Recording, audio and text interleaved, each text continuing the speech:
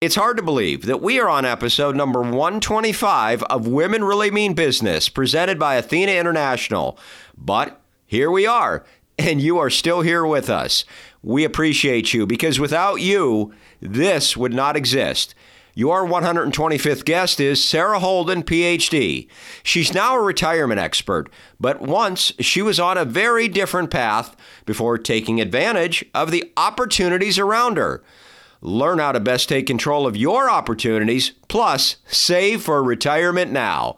Let's get going. Episode number 125 starts right now. Welcome to Women Really Mean Business, presented by Athena International, the podcast that tells you the story of how women are impacting business one guest at a time. Now here's your host, Jeff Bolitnikoff, with another successful woman and her unique business journey.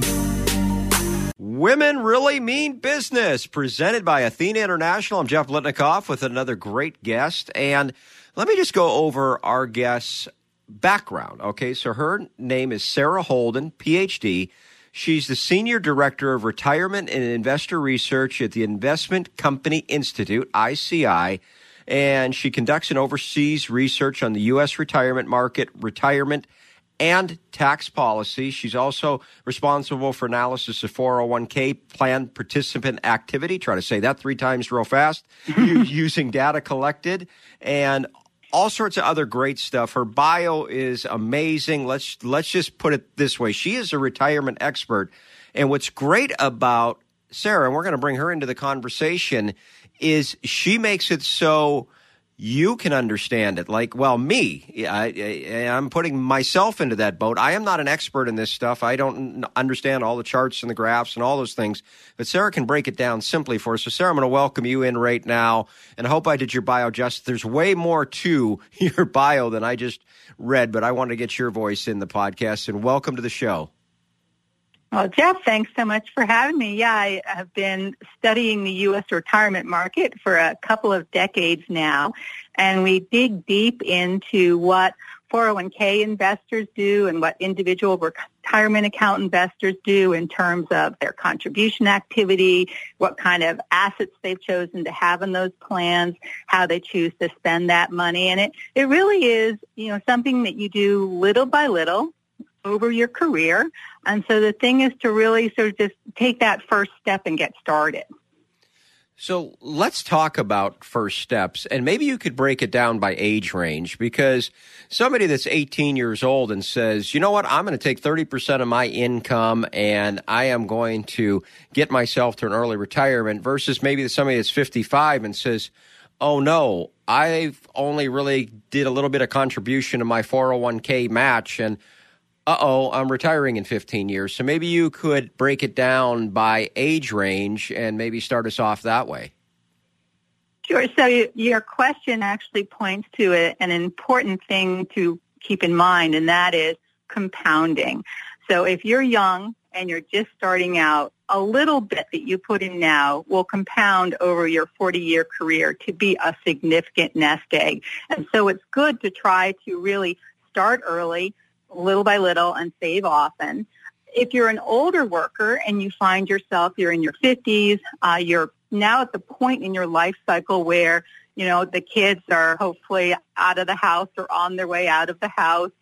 You've got a house that you're paying down the mortgage on. So you've taken care of some of those other big life cycle goals that people have, like getting a home and building a family. And now you can change and focus your attention on saving for retirement. And policymakers have actually recognized that this is something people do. So if you're 50 or older, you're actually allowed to contribute more to IRAs or more to a 401k with what's called a catch-up contribution, so that you can catch up as you're getting closer to retirement. So there definitely is an age element in terms of what's your primary savings focus at this point in your life cycle. Important to take advantage of compounding, but recognize those competing goals of it. It's good to get a home and start a family and all those things. And when you're 50 or older, take advantage of those catch-up contributions so that you can really build that nest egg. If you could have a one-on-one conversation with every worker that you come in contact with, or really every worker out there right now, what would your message to them be regarding retirement? What don't we really understand that you do that you can impart to us? I think really the key thing is to participate. So if you are working for an employer, the first thing you want to do is find out, is there a plan? And depending on where you work, it could be called a 401k plan if you're in the private sector. If you work for a school or a hospital, it might be called the 403b plan.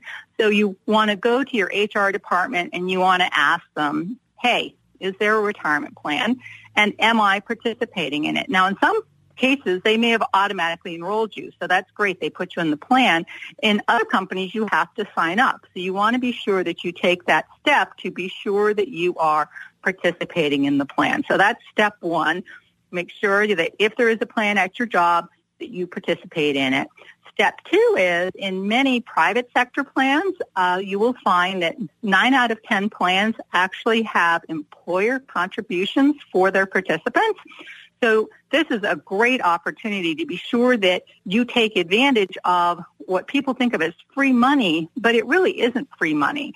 It's money that was part of your benefit package. They said, if you come and work here, we're going to have a 401k plan, and if you contribute money, we'll contribute more money, and you want to be sure that you get that full contribution. So, for example, if you have to put in 6%, in order to get 50 cents on the dollar to get another 3% from the employer, you want to be sure you do that full 6% to get that full 3%. So step one, make sure you're participating. Step two, make sure that if you're in a plan that has employer contributions, you have done what you need to do to not leave any of that employer money on the table. And then the third step is you want to think about what investments you're going to choose. And here you need to step back and really ask yourself, am I a do-it-yourself investor? So when I see on average, more than 20 investment options that are offered, do I get excited? And I think, wow, there's international equity and there's domestic equity and there's bonds and all these different things. Or am I more someone who I'm busy, I've got other things to do, I haven't got a degree in finance, I'd rather just hand over that asset allocation and that investing to a professional, in which case most plans have what's called a target date fund. And with a target date fund, based on the age you expect to retire, you select the fund with that year in it, and that fund will be diversified. So it'll invest in a whole bunch of different securities, stocks, and bonds, and they'll be appropriate to your age. So when you're younger, there will be a lot of equity to give you growth. And as you're getting older and as the fund is approaching and passing that target date, it is automatically rebalancing for you. And as it does that, it's getting more focused on income so that when you enter retirement as an older person in your 60s, say, it will be focusing on income, which is what you'll be focusing on in retirement. So step one, participate. Step two, make sure you get all that employer money.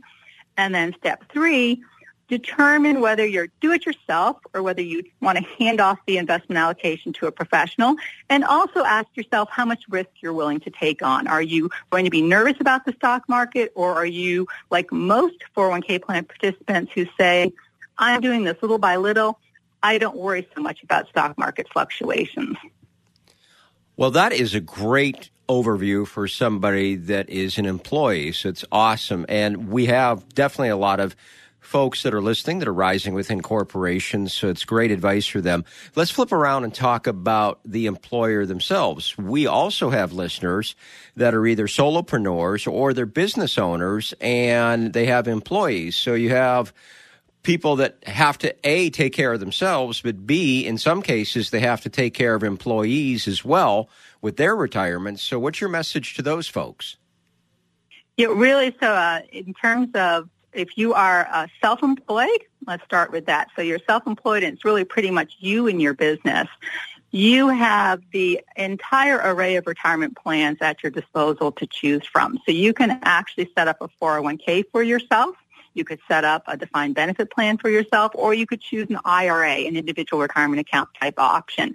So self-employed in this country has a the full range of choices. And actually, the Department of Labor has on their website a pamphlet that lays out all the plan options that are available for self-employed individuals in the U.S. So great options there in terms of determining what kind of, whether you want an IRA type plan, whether you want to be able to contribute the amounts that you could put into a 401k, or whether you want a defined benefit plan. And if you're an employer who has employees, then certainly setting up those employer contributions for those folks is so very important, because it really sends the right message. The message is saving for retirement is important. I, the employer, have taken the time to set up, let's say it's a 401k plan for all of you to participate in. And retirement is so important that I am actually going to put money in when you put money in. So I'm going to do a matching contributions into your account. Or actually, as the employer, you can decide if you just want to put a bit in everybody's account to get them all started, and then tell them they can contribute more if they want to. So to think of yourself as the boss, but then also to think of your employees and how important it is for you to really show them you're putting your money where your mouth is. Saving for retirement is important, and you're going to help them by actually putting money into their accounts. So I think that whether you're doing it just for yourself as a one-person shop, or you're doing it for a workforce, maybe a small company, it's really important to set the example. Well, let's talk about you. We have a few minutes left before we have to get to our last few questions. And how did you personally get interested in all of this? Because it's a career path. It sounds like you really had to forge out. You probably didn't start out with your first job saying, okay, you're now a retirement expert. I mean, it's something you obviously had to build towards. So I'd love to hear kind of your story in a few minutes. Sure. So actually, no, I started out studying international economics. So completely different topic. And my first job out of graduate school was at the Federal Reserve Board in Washington, D.C. And there we covered all sectors. So we had the international sector, we had households, businesses, and one of the sectors of the economy that we analyzed were retirement plans and pensions.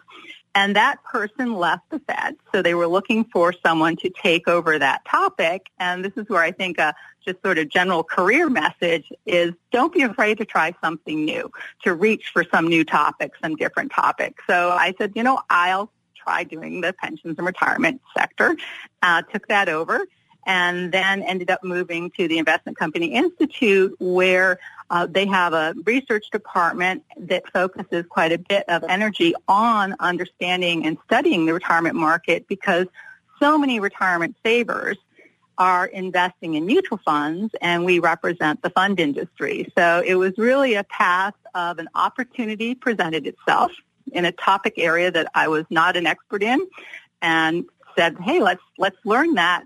And I think that you can, build capital or build intelligence over time in new topics over the course of a career. And that's how I came to start studying the retirement sector.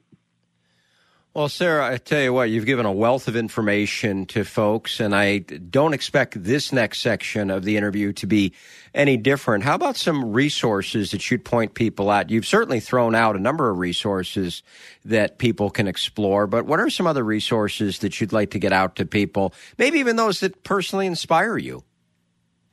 Well, I think the other thing I just wanted to mention before we get to resources is that we talked about employers and saving for retirement.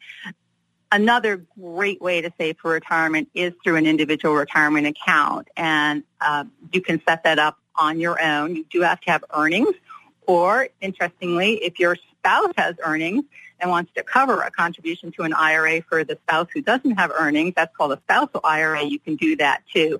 So many opportunities depending on your employment situation, whether you're at home or you're an entrepreneur or you're working for a big company. In terms of resources, because this is a whole lot of choices, there's the IRAs and the 401ks and the 403bs, I would point to ICI's website. We have resource centers, and we have an education foundation, and we have information for investors and on what retirement savers have done. I would also point people towards the Department of Labor. They are the regulatory agency that oversees retirement plans, and they have some helpful pamphlets on saving for retirement, and if you're a small employer, what kind of plans you can offer. And when you go to set up an IRA, you want to go to someplace like FINRA, which is the Financial Industry Regulatory Authority's website, so that you can do broker check. If you decided you want to work with a broker or an advisor, you can check that person out on the FINRA website, and you can also learn about what all the various investments are that you could do inside an IRA. So I'd say those are, always check with the regulatory sources. They'll be neutral and unbiased. And then ICI.org has just a whole lot of resources and information on retirement saving.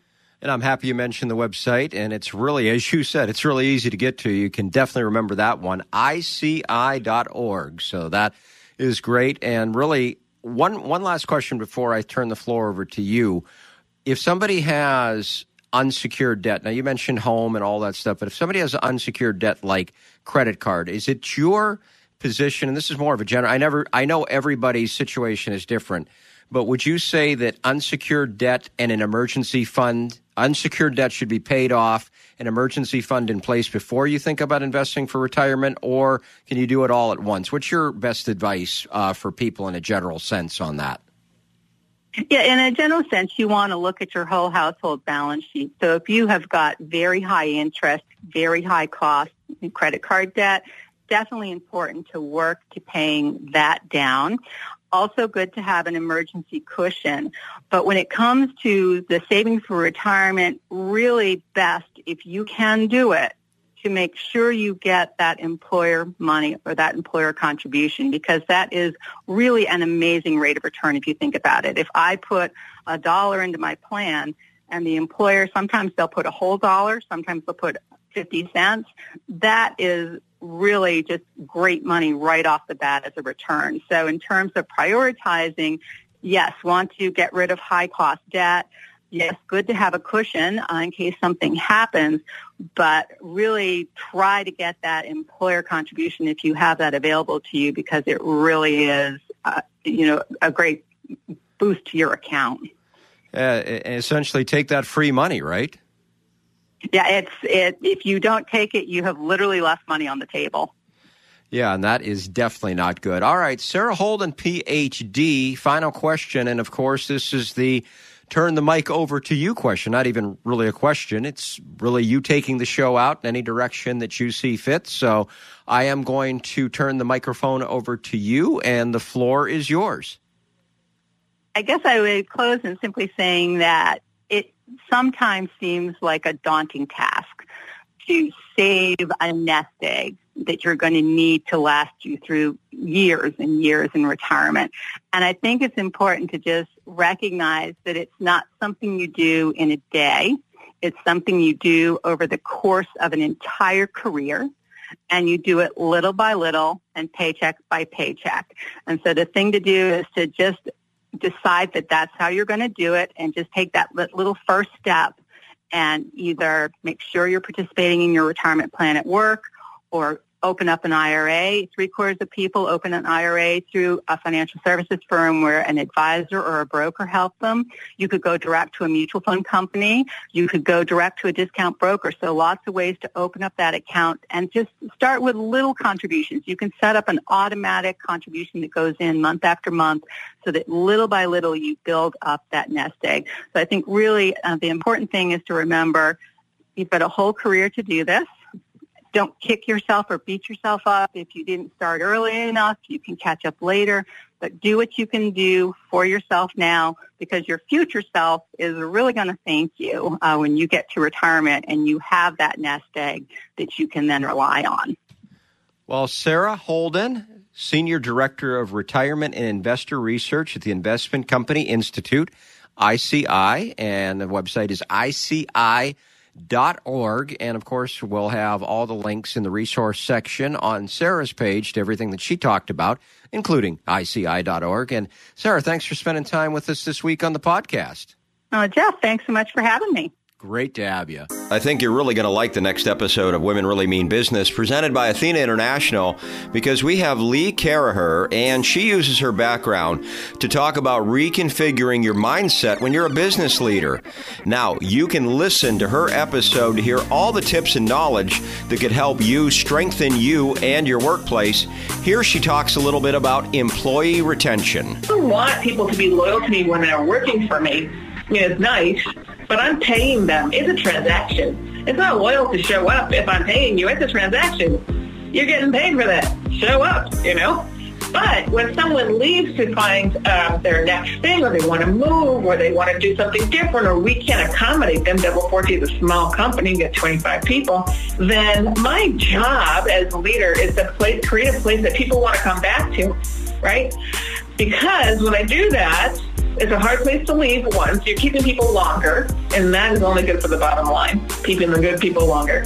And two, they're more valuable to you when they come back. Okay, we just talked about what you would like, but what we would like as well, if possible, from you, if you could do two simple things to help grow this podcast. Number one, share the episodes that you find relevant. And number two, rate and review the podcast. But regardless, we appreciate you being here listening, and we'll see you next week.